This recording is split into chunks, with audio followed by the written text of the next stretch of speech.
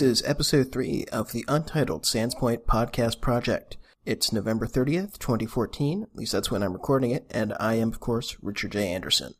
And this week's episode, it's, I haven't really been keeping up about what's happening in tech. It's Thanksgiving, post-Thanksgiving holiday here in the United States, so not a whole lot of news, not a lot of interesting stuff going on, at least in terms of tech. So I think that's one of what's been leading to a lot of the griping over podcasts and podcast production and all that fun stuff.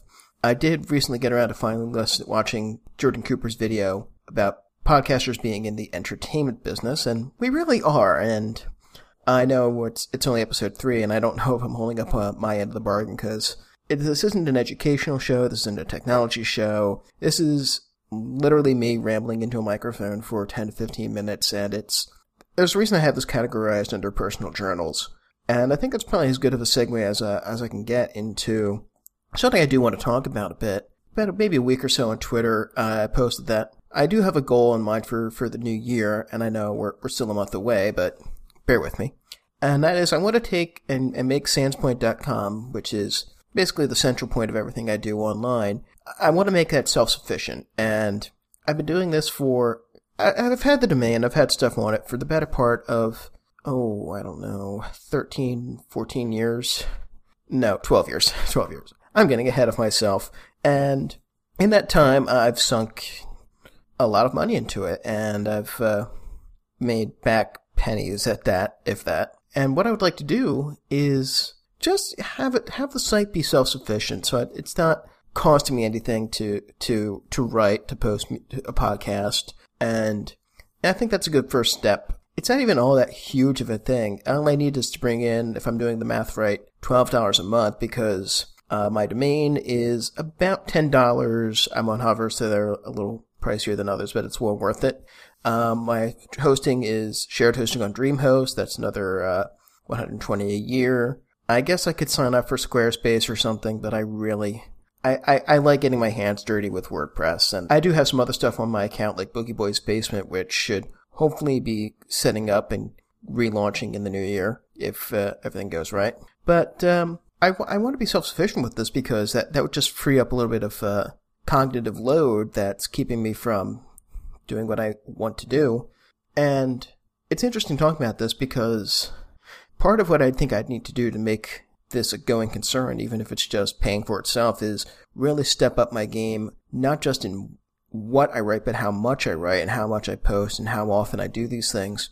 Doing the podcast here is probably just a good way of getting a start of regularity. It's just a weekly thing.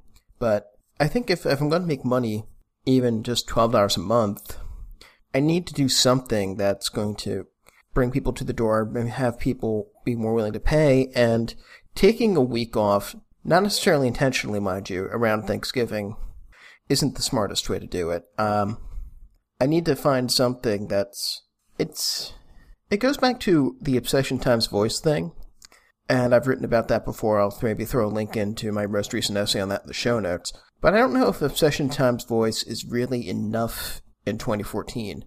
I'm not saying it's too late to make, maybe too late to make a living, or at least too soon to make a living, but it's not too late to have something that makes you satisfied and pays for itself if you're blogging or podcasting or whatever. I don't believe that it's too late for that, but it may be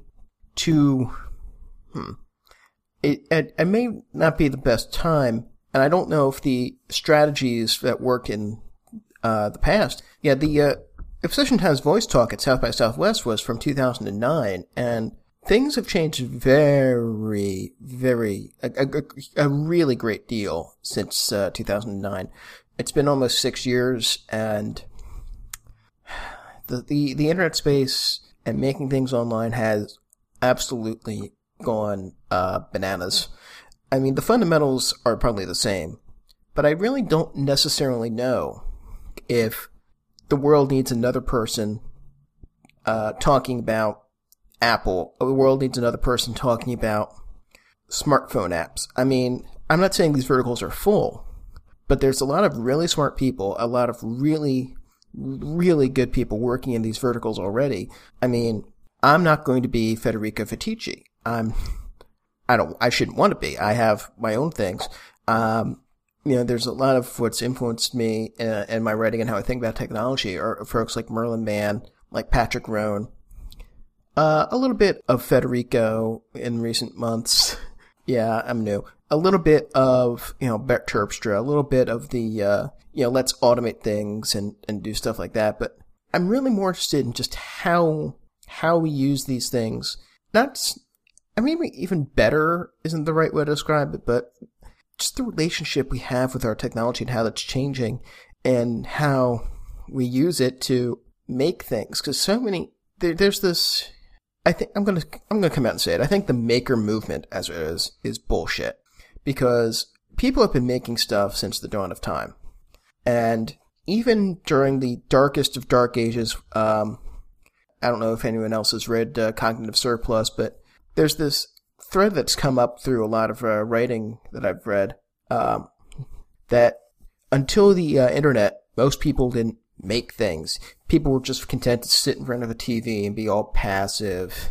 And I don't know if that's the case. I think there's always been a set of people who have been unsatisfied with just getting what's handed to them, what's being fed to them, and they want to make things. Some people who have been satisfied with what they're being fed and still want to make things. It's the human desire to create, and it's never gone away. It may have ebb and flow. I'm sure there's more people creating stuff now because they have enhanced ability to. But the person who really wants to make a thing is going to do so no matter what. I'm going to wrap the conversation back around to myself. I'm a music fan, and I've tried my hand at making music on multiple occasions. Yeah, I'll do that. I'll throw in a link to my SoundCloud account that has the best of the stuff I did when I was making music as a hobby in high school and early college with pirated copies of music creation software and no skills, no MIDI instruments or anything like that. In order to be successful at it, the lottery ticket talk that Darius Kazemi did, I'm probably butchering his name, but that was one of the first real high-profile talks about making things that wasn't all, just keep plugging away at it and eventually you'll be successful. No, because that's not how it works. It's not how it's ever worked. It's nice to, I'm not saying it's not, I will take that back. It's not how that's not how it works, because that is how it works. What doesn't work is that there's no guarantees. And it takes a lot of temerity to get up on stage and say, hey, you're playing the lottery. Especially when you have someone like, at the most recent XOXO, and you have someone like Gruberâ on stage saying, it's not too late to make a thing. And they're both right. There's no mutual exclusivity here. So what I would like to hear is just more people talking about the trials and tribulations, how hard it is to, even if you aren't trying to go and make this your thing, how hard it is just to show up every day. I'll tell you how hard it is to show up every day. I barely want to show up every day for my real job. I think I was coming down with something that my body's just wanted to curl up and sleep and like crazy for the past few days. Holidays or not, and I think I'm finally over that now. But if it's that hard enough just to get out of bed in the morning, how can you expect me to go and sit in front of a keyboard and make the clackety noise for God knows how many people? But that's what I want. And the real challenge is now going to be, especially if I want to make this a self-sustaining operation, going from, I don't want to do this, to, I don't want to do this, but I will do it anyway. And then hoping, praying, said the atheist, that it will work out in the end and that I'll eventually pull in some money. Now, there's also the logistics of, how to make money. I have a section on the site where people can make donations or sign up for a $3 a month subscription if they want to keep reading my stuff. And I offer nothing for it because everything's free already. There's no secret RSS feed. There's no password protection. Even the RSS is full text. So I'm not withholding anything from people who don't want to pay. I've been trying to figure out what to do to sort of give people an extra incentive, and I'm coming up blank on that. Thought I'd try a newsletter, but I don't know. Instead, I'm looking into that Patreon thing. If anyone has any advice or suggestions, I'd be happy to hear it. Glenn Fleishman wrote an interesting thing about Patreon, and that has me sort of curious and wary at the same time. It's there are more ways to make money online now than there ever were before, and that's kind of overwhelming for someone who's really only dipped a toe into making online money. The most money I've made with my writing online was, I think, 75 cents in Google Ads. Woohoo! That'll buy me nothing. Anyway, I've been going on for a while. I need to get to the part of the show where I plug something, and plug something I shall. This is a little self-serving. I was a guest on the podcast The Painful Threshold, which is an internet panel show podcast where all the questions come from strangers on the internet. And I was on the show with Maddie Drake, who is a really awesome person from the internet, and William D. Drake, who is a really awesome person from the band Cardiacs and is now a solo artist.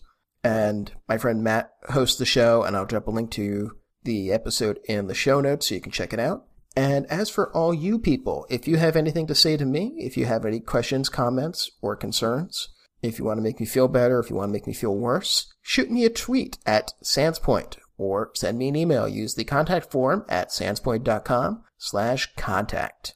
And of course, if you really love me, and I know you do, leave a review on iTunes.